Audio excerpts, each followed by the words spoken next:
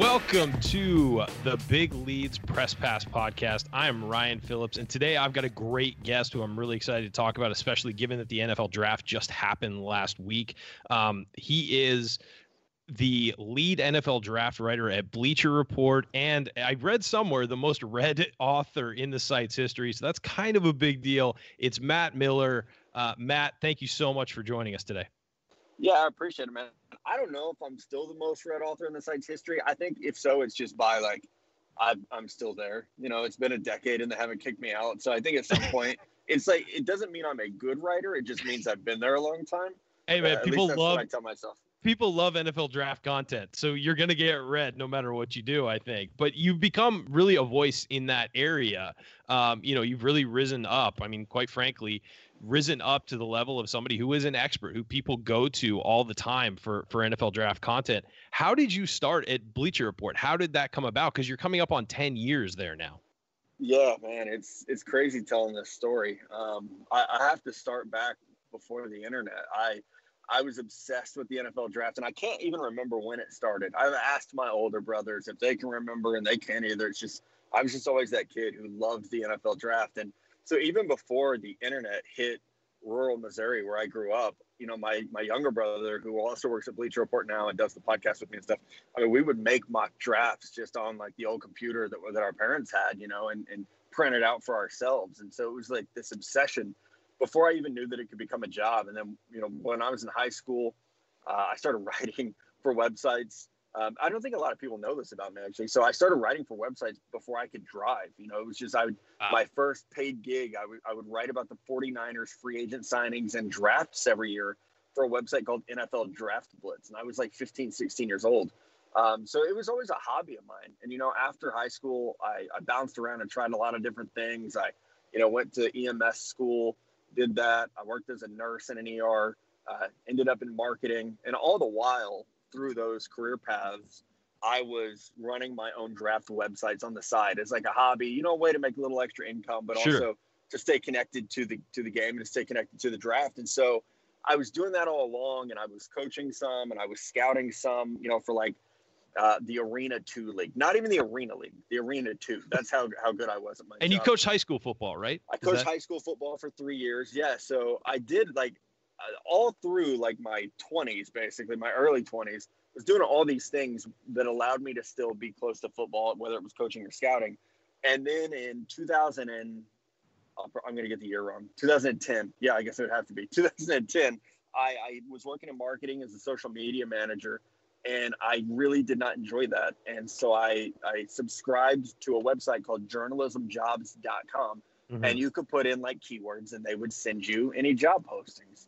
And so I had put in, you know, like NFL, college football, NFL draft. And I get this email that company I'd never heard of before, Bleacher Report, was hiring writers. And I didn't go to journalism school. I went to EMS school, emergency medicine. And so I was like, oh, you don't have to have a journalism degree. This is great. I had a gigantic portfolio of work. I had a website that I had run on my own for years. And so I submitted an application. They reviewed it, put me through a couple months of, you know, almost like a trial run.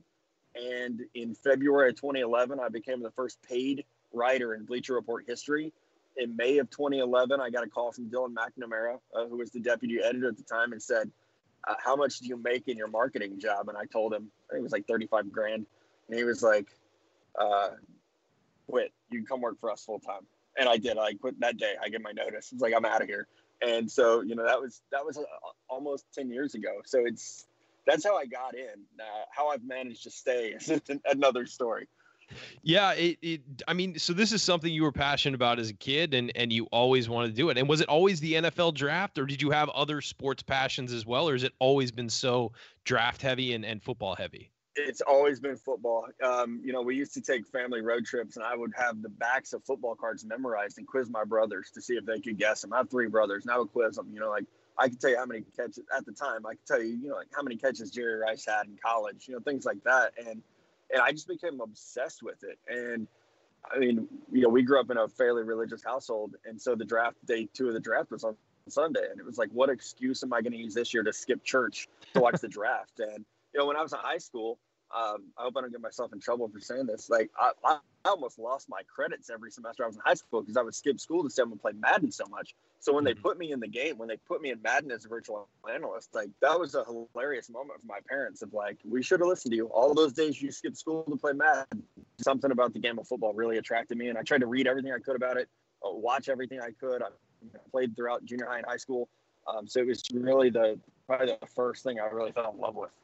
Yeah, I got to say, as a guy who worked at Bleacher Report for about 2 years and edited some of your stories, it was really unnerving when I turned on Madden and drafted somebody and saw you insulting my draft pick with your virtual Twitter account. That was really unnerving.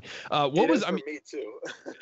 What was that like for you when Madden reaches out and puts you in the game? I mean, I thought one of my friends was messing with me. I was on my way home from a vacation in Montana. And so I'm like riding through, the middle of South Dakota, and I get this phone call. And back in the day, it was like you would actually answer a number, if you didn't know who it was. Right. So I answer it, and it's like, hey, my name is Michael Young. I'm like the director of something for EA Sports. We'd like to talk to you about being in Madden. I thought it was one of my friends messing with me. It's like, okay, yeah, sure. And so I'm like Googling him while talking. It's like, oh, wait, this is real. And they were like, this is what we want to do. This is what we're, ready to compensate you, how we'd like to work with you. And for me, it was like not even just being a virtual analyst in the game. I spent a couple of years helping create the rookie draft classes. So, when the years that the game was really big on following the storylines of those draft prospects, I was helping them write that. So it was kind of cool to like not just be an analyst, but get some writing credit in the game was pretty cool too. Yeah, that's awesome. And those storylines were actually very cool. I love, as being like a draft nerd myself, I enjoyed following that kind of stuff. I liked that aspect of the game. So I didn't know that you had you did some writing in that. That's pretty awesome. Yeah, it was stressful, but it was fun. I can bet. Yeah, and you got to make up stuff too. I mean, it's not like you're working off a template. So for you, when do you, obviously the draft is what you focus on, and that is a year-round thing for some of the higher level analysts like yourself who do this. When do you start working on each draft class? The honest answer is about 2 weeks before one draft ends. So, this year I would say by May 10th, I had a pretty good idea of where I wanted to start for 2021. And that process is big. It's funny. You would think you would start with a list of like 700 names and pare it down. You have to get those 700 names first. And so it's a lot of outreach to colleges of who are your seniors, who are your underclassmen that you think could be high round picks, kind of help me figure out who I need to watch from your school. And that's very different now than when I started. It used to be, let me buy a Phil Steele, college football magazine and page through this thing, basically building a list of players to begin scouting. So it's already rocking and rolling. I've already put out a mock draft. I'm writing this weekend a big board that will come out early next week. So there's no time off. And I'll tell you, the appetite is there. And that's something, I mean, as you know, you worked at Bleacher Report, the data that we get is amazing and it's so helpful. But, we see that people are in the app searching 2021 big board, 2021 mock draft. It's really cool. I can remember even a couple of years ago, the draft ended and it was like I had the whole summer off. It is not that way anymore, which I'm very blessed and fortunate to be able to do this year round. But and probably when you were at Bleacher Report, I was still splitting duties between NFL and NFL draft, and that's not the case anymore. I mean, I'm gonna have some fun, try some new things, and try to evolve as a writer and a journalist. But for the most part, I'm a draft analyst year round, and that's a pretty new thing.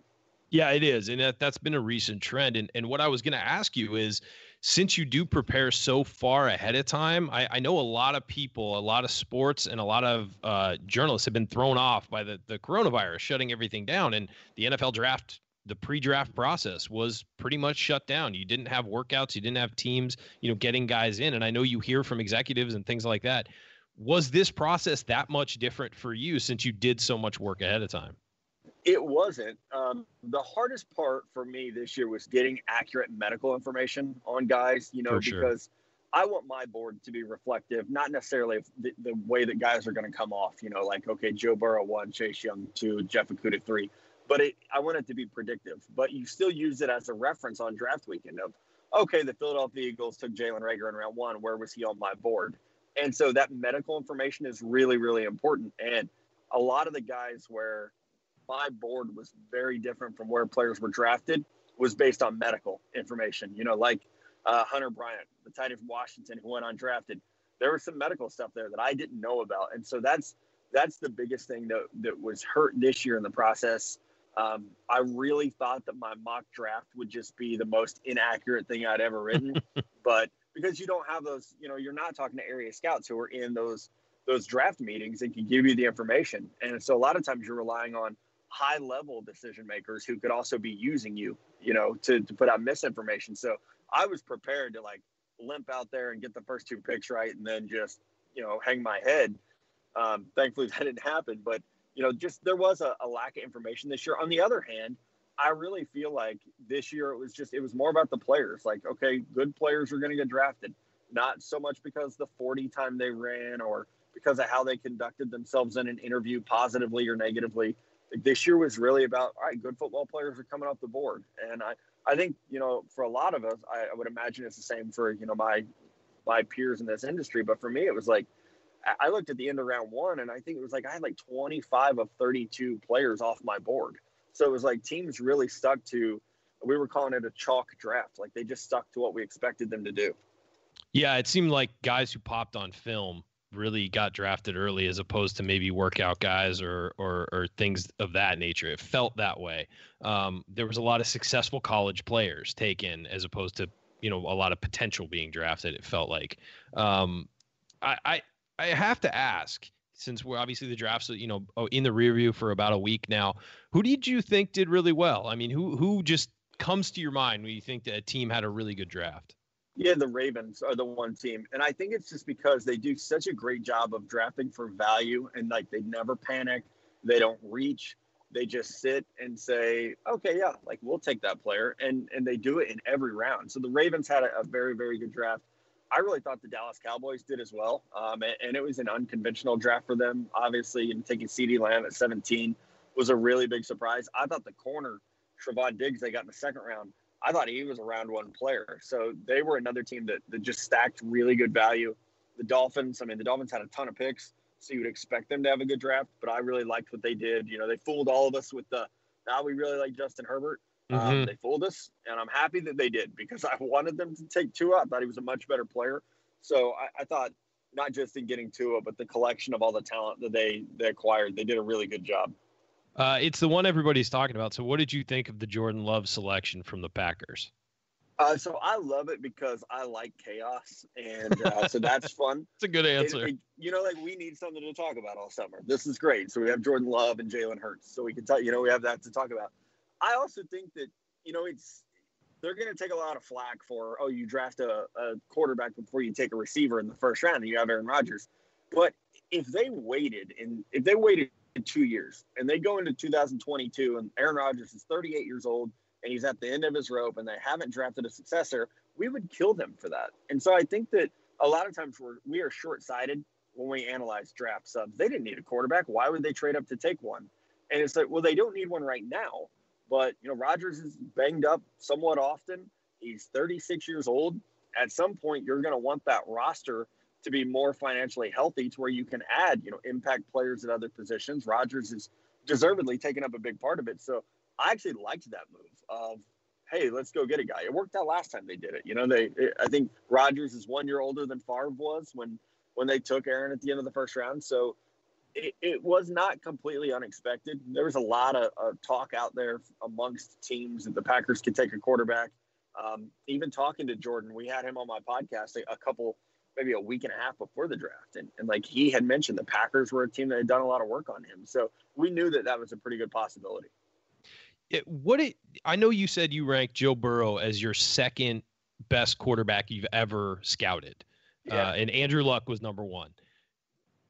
What is his best trait? What is the thing he does best on a football field? I think I would call it poise. It's that ability when he's pressured to move around, keep his eyes downfield, scanning the field, and move himself to find open targets. So it's really not like a lot of guys in the league, because a lot of guys who have that mobility and that vision, they look to run. Burrow looks to throw. And so, yes, he's athletic, and you can watch games where he tucks the ball and he takes off running, but it's just that poise in the pocket awareness is so good. I think his accuracy is great as well. It's almost just that it factor, that it's just you watch a guy and it's like, and I saw Burrow play 4 times in person, and he got better every time we saw him play, and it's just like, goodness gracious, like he does everything that you want a quarterback to do. And he doesn't have the biggest arm, that's a knock, but it's good enough. Like his arm strength is good enough to make any throw you want in the NFL. And when it came down to time to like actually put a comparison on him, it was like, we're talking about like Tom Brady's footwork with Matt Ryan's arm. And if that's how you really feel about this player, how can you not just go ahead and say, all right, one of the best I've ever seen do it?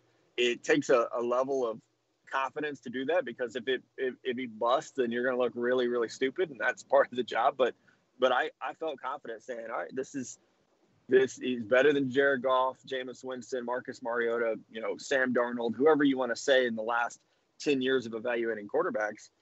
The best other than Andrew Luck for me. Is he the best going all the way back to when you were doing mock drafts back in high school and elementary school? I didn't put grades on guys back then, so I don't know. Yeah. Probably not. Yeah. I think there would have been someone along the way there. I get asked a lot, people like, better than Mahomes. And I have to explain that I liked Mahomes a lot, but I really felt like his situation mattered. So if you look at where, what I said about Mahomes pre-draft, and then what it said, okay, well, he doesn't have to play right away. I know the system he's going to be in. He's going to sit behind Alex Smith. This is a great position. It's an A+ pick, right? But great coaching too, as well. Great coaching. But I worried enough about where he was going to go that it kept him down a little bit as a prospect. That I've told Pat this. If you go into the Browns, man, I don't think you'd be an MVP of a Super Bowl. I don't think you'd be an MVP of a regular season. It's that fit matters. It's a big part of it. Yeah, I think that matters for every quarterback too. It really does. I mean, specifically for a guy who was such a raw talent like Mahomes was when he came out of Texas Tech. I think you're right that it really matters. But I think for most quarterbacks, the fit matters. I think we undervalue that a lot. Absolutely. Everybody just wants to look at talent. Okay, your number one quarterback is this guy. Well, why didn't he work here? It's well, that team sucks. Their offensive coordinator's an idiot, and they have no weapons, and they didn't mold their system to the player too, is another thing that happens a lot. Was there anybody in this draft who maybe wasn't a top player, but is just somebody you loved watching? You would just flip on the tape to have fun. Is there somebody that went somewhere that you just enjoyed checking out every time you saw him? I was telling someone this the other day. I have those players, but then I run my mouth about them, and it's oh, well, he's not a secret anymore. One of my favorite, Clyde Edwards-Helaire was my dude. I loved watching him play. Obviously, he was a high pick, so that doesn't count. Antoine Winfield Jr. at Minnesota, probably my favorite player on defense to watch. I really, really liked watching John Hightower at Boise State. He's a wide receiver. I think he went in the 5th round to the Eagles. So not a premier prospect, but just every time I got a chance to watch him play, I loved it. Joe Reed at Virginia was another one. He had 5 kickoff returns for touchdowns in college. So guys like that who it's just, man, I would love to see them with better talent around them so defenses couldn't key on them and things like that. But I tend to, if I have downtime, it's I'm just going to turn some film on and watch somebody. It's almost always a fast wide receiver. That's fun for me. Offensive linemen are really, really that's a chore for me. It's hard to do. Quarterbacks are fun, but I think, I was not a good one, but I played receiver. So I feel I just like going back and watching and seeing the different ways people do it. I got to ask this about 2021, since you've already started your work on it. Who pops early on film? We all know about Trevor Lawrence. We all know about Justin Fields. There's a group of guys that everybody has already targeted as maybe the top 5. Who pops on film that people maybe don't know about and should really pay attention to this fall if there's college football? Jamar Chase is obviously one of the wide receivers at LSU. You just watch him. So I think the 2 LSU safeties, Jacoby Stevens and Kerry Vincent Jr., I think they got overshadowed a lot by Christian Fulton and Grant Delpit. I thought they both played better than Delpit last year. Now, I'm not saying they'll be better prospects, but their actual play was better. So they are definitely guys that when you're watching, you kind of, let me write his number down for next year. I think the biggest one is Trey Lance at North Dakota State. And I was going to ask about him. Yeah. I feel if I'm not leading the damn charge for him, I'm up there in front with one of the pitchforks. I know Bruce Feldman loves him as well, but 28 touchdowns, no interceptions. Like, I'm smiling talking to you about him. That's how much I like watching Trey Lance play. And then he ran for 14 touchdowns on 1,100 yards. So his touchdown to interception ratio was 42-0. And everybody's like, oh, but Justin Fields. Sorry, folks. Justin Fields threw 3 picks last year. And there were a couple dropped ones in that Clemson game. I just rewatched that game the other day.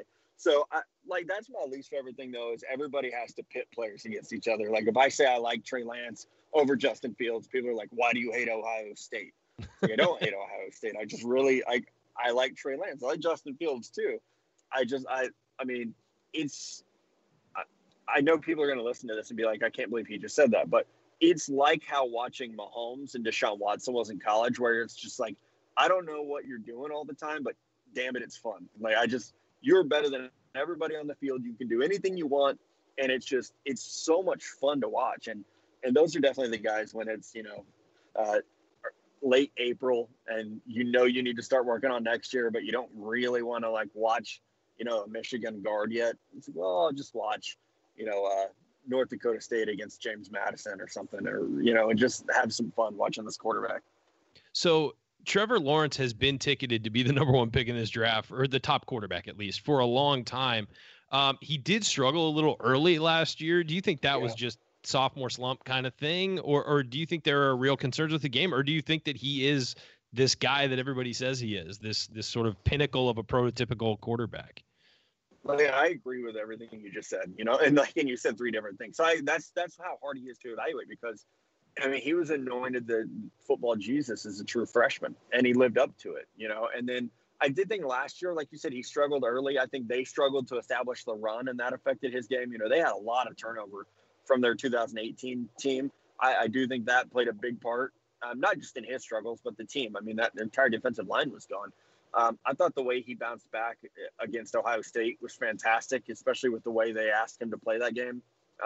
So I do think, he should be the favorite to be the number 1 pick, but it shouldn't be it's not an abomination to say that someone else could be. That Penei Sewell, the left tackle at Oregon, if the Bengals have the first pick again, they're not going to take Trevor Lawrence. So it's it's not insane to say. He's really good, and he should start here as the number 1 player on my board. And he's got a chance to carry that torch wire to wire, just like Chase Young did. But he's not this just, if the draft were today, he'd be the number 1 pick. There's still work that I don't think that I know a lot of folks would be like, he should just not play this year. He should sit it out if and when the season happens. I don't agree with that. I think he has to worry about Justin Fields and Trey Lance nipping at his heels, and he has to continue to get better. Well, obviously this year was a huge receiver class. Next year looks like it's going to be another really good one as well. We saw some guys who probably could have been first rounders drop to the second round. Do you think that's going to happen next year too? Do you think there's going to be as many, as deep a class next year? Because there's a lot of guys. I read your mock draft. There's a lot of guys real high on the top part. Right. I think that mock had 8 receivers in it, and I didn't even get them all in. So I think next year there might not be the depth. There might not be 36 receivers drafted. That's a lot. Yeah. I think the top end talent next year is better. I like Jamar Chase more than I like Jerry Jeudy, Henry Ruggs, or CeeDee Lamb. I think you could go down the list. I think Jalen Waddle is I think I saw Mello, who works with us at Bleacher, but I think he said if Jeudy and Ruggs had a baby, it would be Jalen Waddle. And that's actually the best. That's really good. Right? Yeah, that's a good one. The route running and the speed combination is like that. Yep, that's exactly what that is. So I do think next year the top end talent is better. I don't know if we'll see that depth where there were receivers drafted in the 5th round, and it was like, God, that guy might start for that team. How does a player that good fall that far?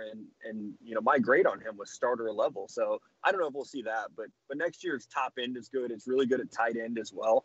It's really good at linebacker. So some of the spots this year that were even weak, I think are going to be pretty strong next year. So Stick to Football is your podcast. I recommend everybody go subscribe, check it out. What was the impetus to starting that? You're a busy dude already with the NFL draft. What made you want to start Stick to Football, and tell us about the name? Yes, I wanted to do a podcast for a long time. I was driving to Kansas City once to get on a flight to go to New York, where our main office is, and I needed something to listen to. And I remembered seeing a tweet about Serial, the podcast. And it was like, I'm going to check this out. And I got hooked, and I listened to 10 episodes in one day. I was like, oh my God, why is no one doing this about football? Because at the time, podcasts just weren't really a thing. And so I immediately started pestering Bleacher Report. It was like, hey, I want to do this. I want to do this. And at the time, like, I don't think anyone saw the strategic value of a podcast or the financial value of one at the time. So I bugged them. And then 1 year in my contract negotiations, it's like the perfect timing. And I was like, hey, guess what? I want to do a podcast. and Chris Sims and Adam Lefkoe had just started there. So there was like, there was some buzz in the building about podcast and that there could be a strategy. So they are like, okay, go for it. What do you want to call it? And I mean, it was during this era, when it was 2017, so it's right after the election and everybody's mad at any journalist who has an opinion that's not about the sport they cover. And so what I told everyone was I got tired of being told to stick to football. So I made a podcast about it. And the idea originally was for it to be tongue in cheek. Like we would talk baseball and beer and barbecue and music. And it would be, more of like a talk show than hey, here's some analysts talking about the game. The strategy kind of evolved, and it's funny to now see that we're in our third cycle and might go back to what the original strategy was, but it's been fun. I mean, I get to sit down 3 times a week with 2 of my best friends and talk about football. So Connor Rogers, who's in our New York office, and then, as I mentioned, my younger brother, Mello, we get to hang out for 3 hours a week. And now we're on camera in the Bleacher Report app. It's streamed to YouTube. And we're having a lot of fun with it. We do a tailgate tour. I think we went on 9 tailgates last year where we just pop up in cities. Like we went to Alabama, LSU, and it's like, hey, we're throwing a tailgate. It's free. Come hang out with us. So we've had a lot of fun with it. That's not work. What are you talking about? So it actually is so much more work than it sounds like, right? It's like, that sounds like a blast, but you have to like physically carry 300 beers through the quad in Alabama to a tent and like not be sweaty so that you can talk to fans. And Landon Collins is going to drop by so you can't be smashed. There's a strategy to it all, but we've done that for 2 years now. And it's a really good time to, just get out there and connect with our fans, hopefully build some loyalty. There's a lot of, the market's big now with podcasts. People have a lot of choices. So we try to do everything we can to be interactive and build that loyalty so that people, will come back, because inevitably we're going to say something that you disagree with. So we would like to have a personal connection there that you'll continue listening even after we trash your favorite team's draft. It's the pitfalls of being an NFL draft expert is you're going to upset everybody sometime. So you're obviously a football junkie. You've always been a football junkie. You've always been a draft junkie. Outside of football, what is like your hobby? Like, what do you do when you're not working and not focused on the draft? What do you spend time doing? Oh man, your favorite one? Yeah, nothing. I really don't. I'm a workaholic. I like to go hiking, but I haven't had a chance to do it enough this time around. Hopefully this summer I'll get a chance to. I read a lot. I'm a huge history nerd. That's something that if I ever won the Powerball and didn't have to work as hard, I would probably read a lot more than I have a chance to now. That's about it. I'm trying to think. I'm a terrible golfer, but I like to go drink beer. I'm too impatient to fish. I'm not a woodworker. I'm not good with my hands. When I have downtime, I usually watch more football. Like, I love it. I truly do. I mean, I'm so lucky because when I was a kid, this is what I wanted to be. Go back and my yearbooks. Like, what does he want to be when he grows up?